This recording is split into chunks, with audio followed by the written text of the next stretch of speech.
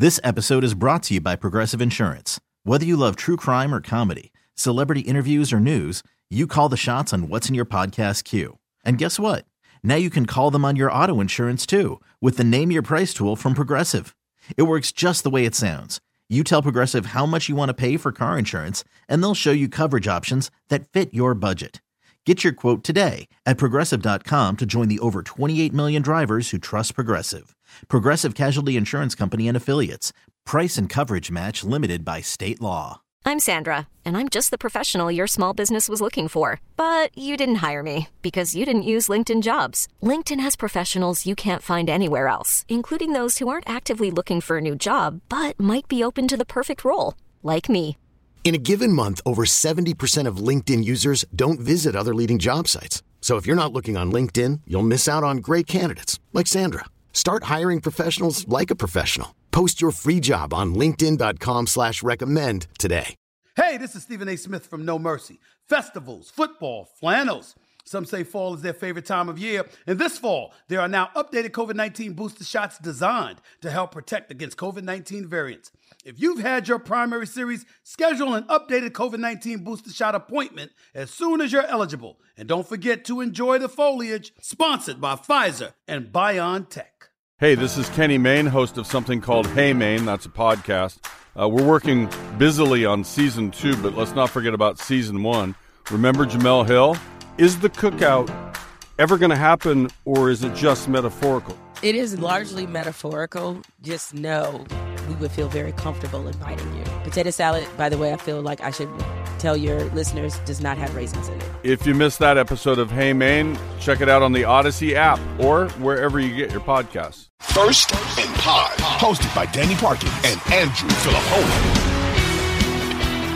All right, thanks for hanging out. First and Pod, Danny Parkins, Andrew Filipponi. Thank you for subscribing, rating, reviewing. If you're listening, you've probably already done that, but why don't you tell a friend?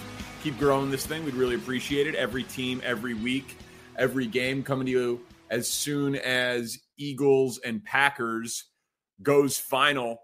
I'm watching Jason Kelce get a game ball, Pony, on Sunday Night Football. The Eagles ran for 363 yards, most since the 50s. And I feel like it is a deserved game ball. That Eagles offensive line was absolutely dominant. And when we talk about like best units in the NFL, I feel like they have to be on the absolute short list in the entire league. It's probably the single biggest reason. And there's a lot. They're a complete team. But I look at it as the single biggest reason for what the Eagles are doing this year.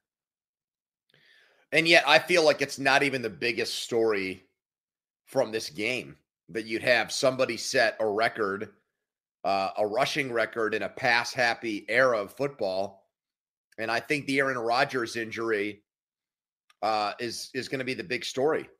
And the way that Jordan Love looked on his handful of throws is going to be the story. I mean, how many times do they mention this is when Aaron Rodgers got his first break.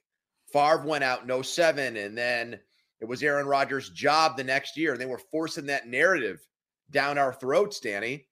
And Love, who supposedly looked so bad that it gave the Packers all of the information necessary to basically sell their souls to Aaron Rodgers this offseason, made good throws in garbage time, right on the money. I mean, the touchdown was more of a run than it was a throw, but he looked sharp.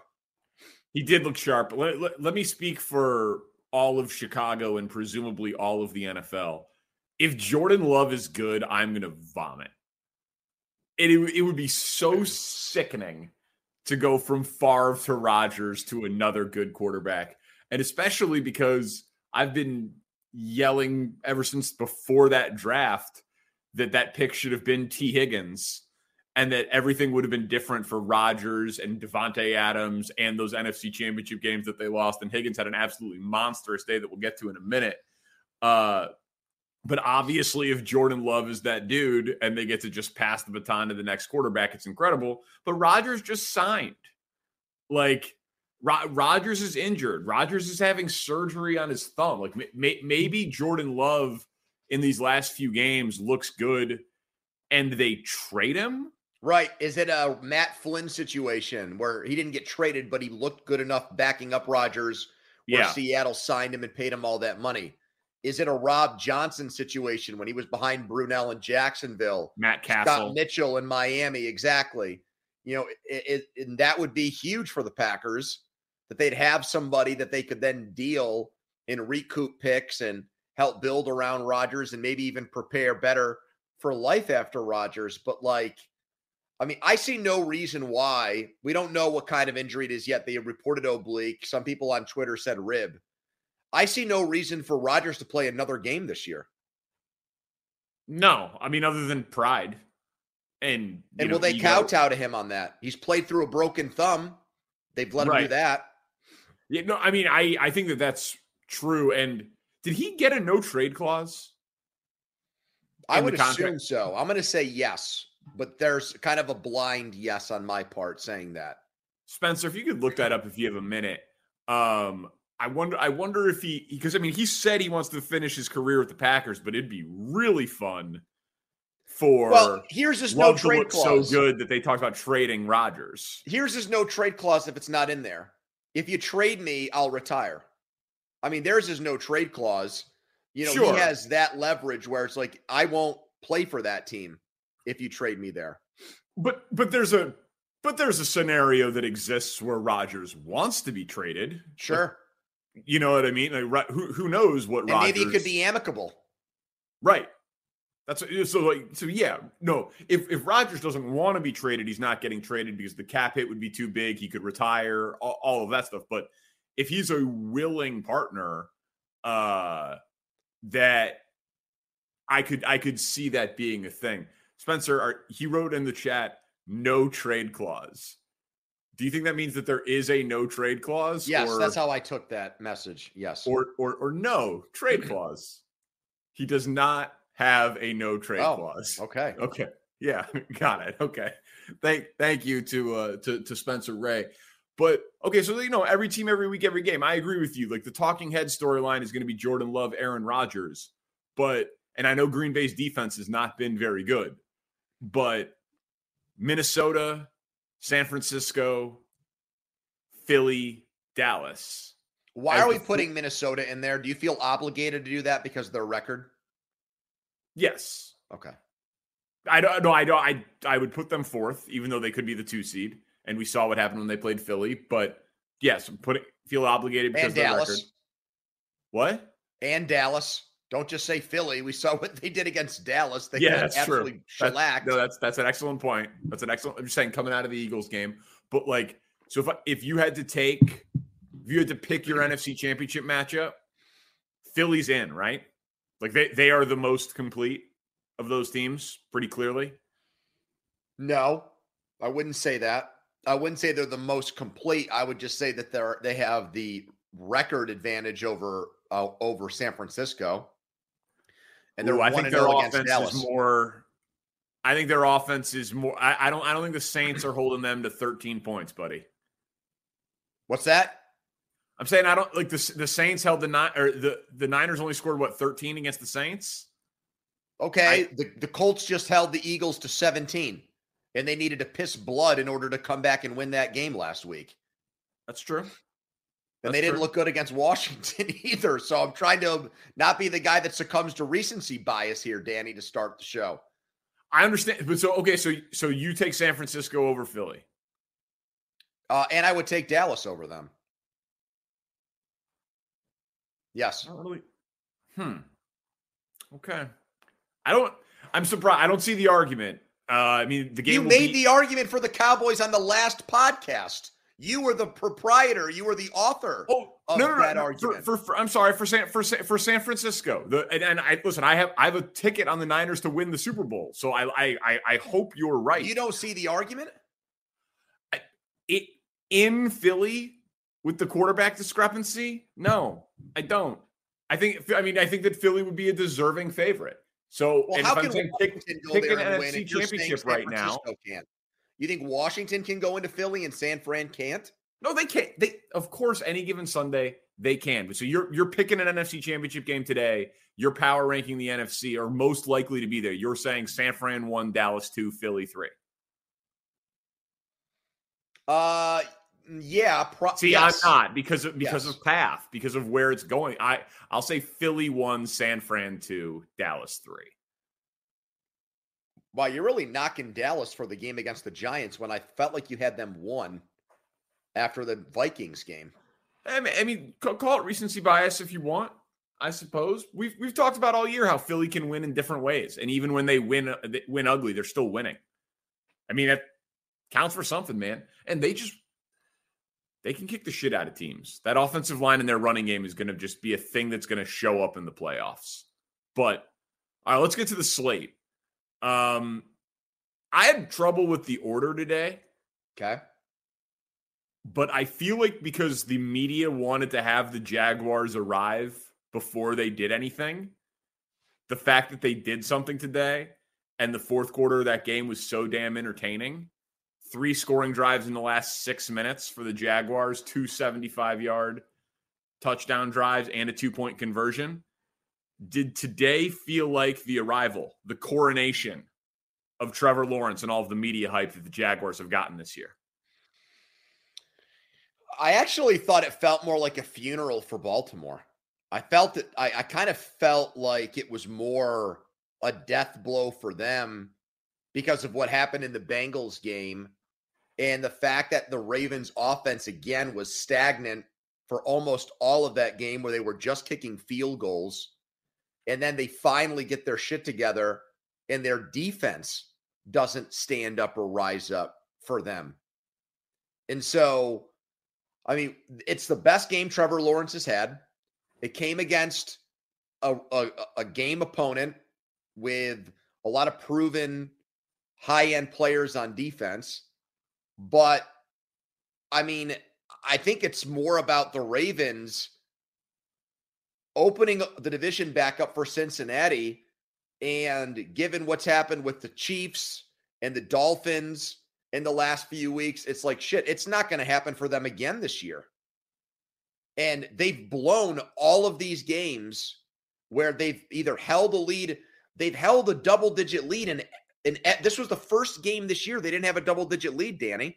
But it was, 19-10? What's that? They were up 19-10. Right. Yeah. So it was still more than a touchdown. Right. Baltimore's a hard team to figure out because clearly they can beat anybody. If you can get up double digits on anyone, you can win. And Lamar can be the best player on the field. We've talked about that all year. Like the Lamar throw to Deshaun Jackson, 65 yards in the air, unbelievable play. Deshaun Jackson's 35 goddamn years old and still getting behind defenses like that. 2 guys. In huge spots. It's unbelievable. But Lamar completes 50% of his passes.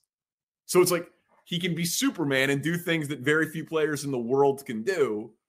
But then he can't hit the layups and they don't do enough around him to scheme things open for the easy throws. Well, how would you have answered the Twitter question that I put out there after the game?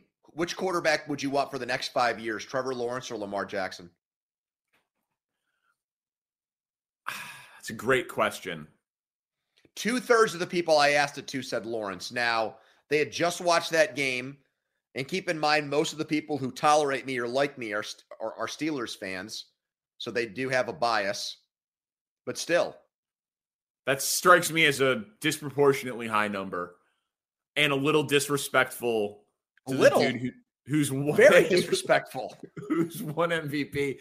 I mean, I feel like I have a broken record. I so badly want to see Lamar Jackson with a real number 1 receiver. And I just so badly want to see Trevor Lawrence be a great quarterback. And guess what? Neither of those two things have happened yet. Well, I know, but I feel like but Lamar's gone without a number 1 wide receiver for a lot longer than we've waited for Trevor Lawrence to arrive. He had Urban Meyer, and then he's halfway through his second year, and he looks pretty damn good, at least today. Mm-hmm. Like, I'm surprised that you think that Baltimore is going to be the bigger story coming out of it. Like, in terms of a team that's competitive this year, of course, but Trevor Lawrence is the golden boy, man. Like, he's the heir apparent. There are very few players in the league that have more physical gifts than him at the quarterback position. So for him to have those moments, but if I was going to answer my own question, like, did it feel like the arrival? He still, to me, looks shaky under pressure. Like, he had the huge throws late, and so I know it's going to seem weird, but he had the fumble in the third quarter. He almost had a fumble late, and he had a dropped interception. Yeah, I was just going to say, I think the reason why I kind of turned the tables on that question is because I was at a sports book today, and I watched every 1 o'clock game. Every game was on, which can be sensory overload, and it can be hard to concentrate on any one thing.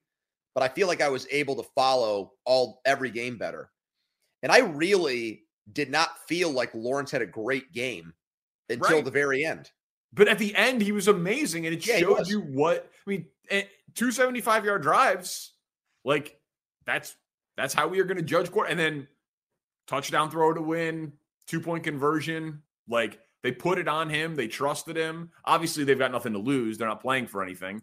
But it was undeniably a step for him. But I don't think it was the coronation, and I still worry about him, like, processing it quickly enough under pressure. He makes too many turnover-worthy plays, even if they're not ultimately turnovers.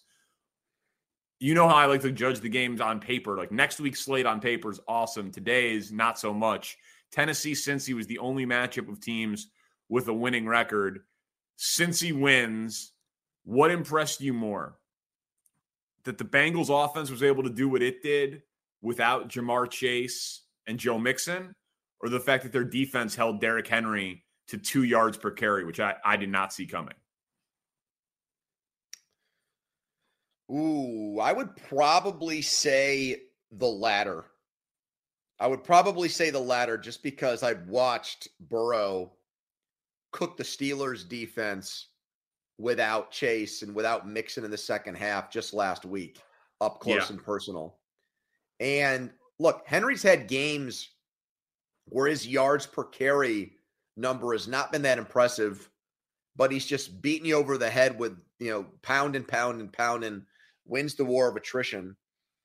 But that didn't happen today. And look, this is Cincinnati's defense came on late last year and in the playoffs.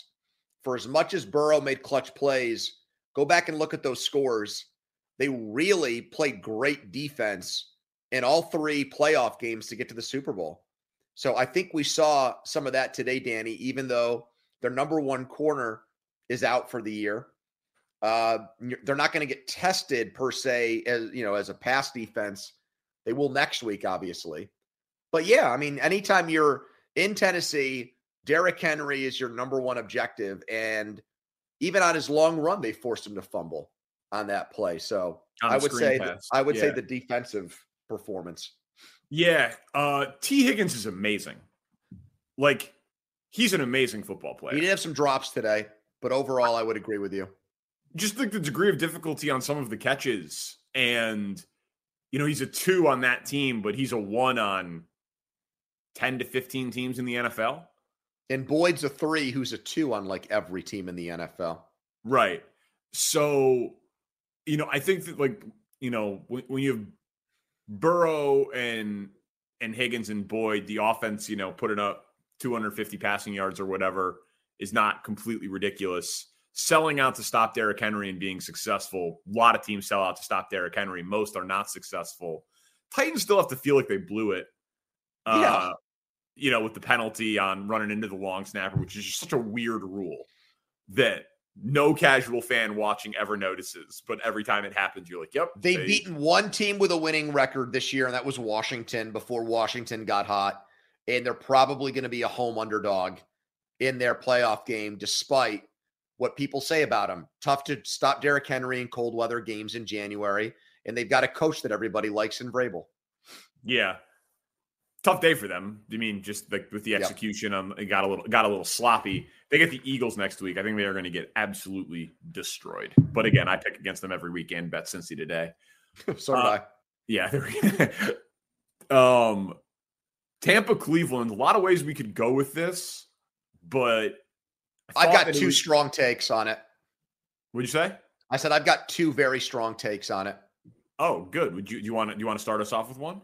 I think Todd Bowles should be fired at the end of the year. I don't think he will be, but I honestly think his coaching malpractice gets lost in what has been a season of Nathaniel Hackett's and Josh McDaniels and Matt Rule. And so he's not quite as bad as them, but frankly, he's not much better. And his record in New York would back that up. He had one good season there. People said he had bad quarterbacks, but I see him again at the end of regulation just make awful game management decisions. I think Brady threw the ball great today, actually deserved a much better result. And I think his coach let him down. And then I would say Jacoby Brissett is going to be the Houston Texans starting quarterback week 1 of next year. I think he's got himself a job. I think he'll be a bridge quarterback for a team that drafts a first-round pick, and they'll see where they go with him. But everyone praises his locker room stuff and his personality. And somebody will draft a quarterback, and they'll think Jacoby Brissett will be the guy who grooms him and helps him out. And I think it's Houston because of the Caserio Patriots connection with Brissett. Yeah, I think that so the Bull stuff's great. The Jacoby thing, I think, is going to be a consensus majority opinion. So this is the end, right? I wanted to talk Jacoby because Deshaun comes back. They gave away the farm. They paid him. They're going to sink or swim with Deshaun Watson, and he will immediately become one of the 3 biggest stories in the NFL the rest of the season. But Jacoby Brissett just had a career year, man. 10 games, 2,400 passing yards, 11 touchdowns, 5 interceptions, 18th in passer rating, 7th in QBR. I know QBR is not a perfect stat, but someone is going to say, here's $15 million. Here's $20 million. And it will probably come with, drafting a QB. I'm not saying that he has a crazy high ceiling or is a long-term answer or anything like that. But Jacoby Brissett, the 46-yard completion to Amari Cooper in overtime, he can execute game plans. Of all of the things that Indy has tried post Andrew Luck, he's arguably been the most successful with Rivers and Wentz. He had his moments. That guy is a pro. He's clearly one of the 32 best quarterbacks in the world. He clearly is. Yeah, but I think he's between 25 and 32. Yeah, of course. Yeah. But of course, but he's not a clear-cut backup. He is a solid football player. He's not great, but he is a I'm not saying you'd want him as your quarterback and think that you had big aspirations, but he is better than anybody thought going into this year, including the Browns. Tampa, by the way, I don't know if this Tristan Wirfs injury is going to be the thing that finally sinks them, but no, they'll be favored in every game, and we'll be back on these podcasts on Thursday expecting them to win every game like we always do. The Browns ran all over him, man. Yep. 190 rushing yards. They're just not good. Yeah, I'm telling you, Bulls, I think, is just not head coach material. Great coordinator, not a head coach. This episode is brought to you by Progressive Insurance. Whether you love true crime or comedy, celebrity interviews or news, you call the shots on what's in your podcast queue. And guess what? Now you can call them on your auto insurance too with the Name Your Price tool from Progressive. It works just the way it sounds. You tell Progressive how much you want to pay for car insurance, and they'll show you coverage options that fit your budget. Get your quote today at Progressive.com to join the over 28 million drivers who trust Progressive. Progressive Casualty Insurance Company and Affiliates. Price and coverage match limited by state law. We really need new phones. T-Mobile will cover the cost of 4 amazing new iPhone 15s, and each line is only $25 a month. New iPhone 15s? It's better over here. Only at T-Mobile, get 4 iPhone 15s on us and 4 lines for $25 per line per month with eligible trade-in when you switch. Minimum of 4 lines for $25 per line per month with autopay discount using debit or bank account. $5 more per line without autopay, plus taxes and fees. Phone fee at 24 monthly bill credits for well-qualified customers. Contact us before canceling account to continue bill credits or credit stop and balance on required finance agreement due. $35 per line connection charge applies. See T-Mobile.com. O'Reilly. Protect your vehicle's engine with a full synthetic oil change and save with Mobil 1 at O'Reilly Auto Parts. Purchase 5 quarts of Mobil 1 full synthetic motor oil and receive a $10 O'Reilly gift card after rebate. See store for details. With your Mobil 1 purchase, you'll also receive 2 times points during O Rewards Bonus Points Month at O'Reilly Auto Parts. O'Reilly.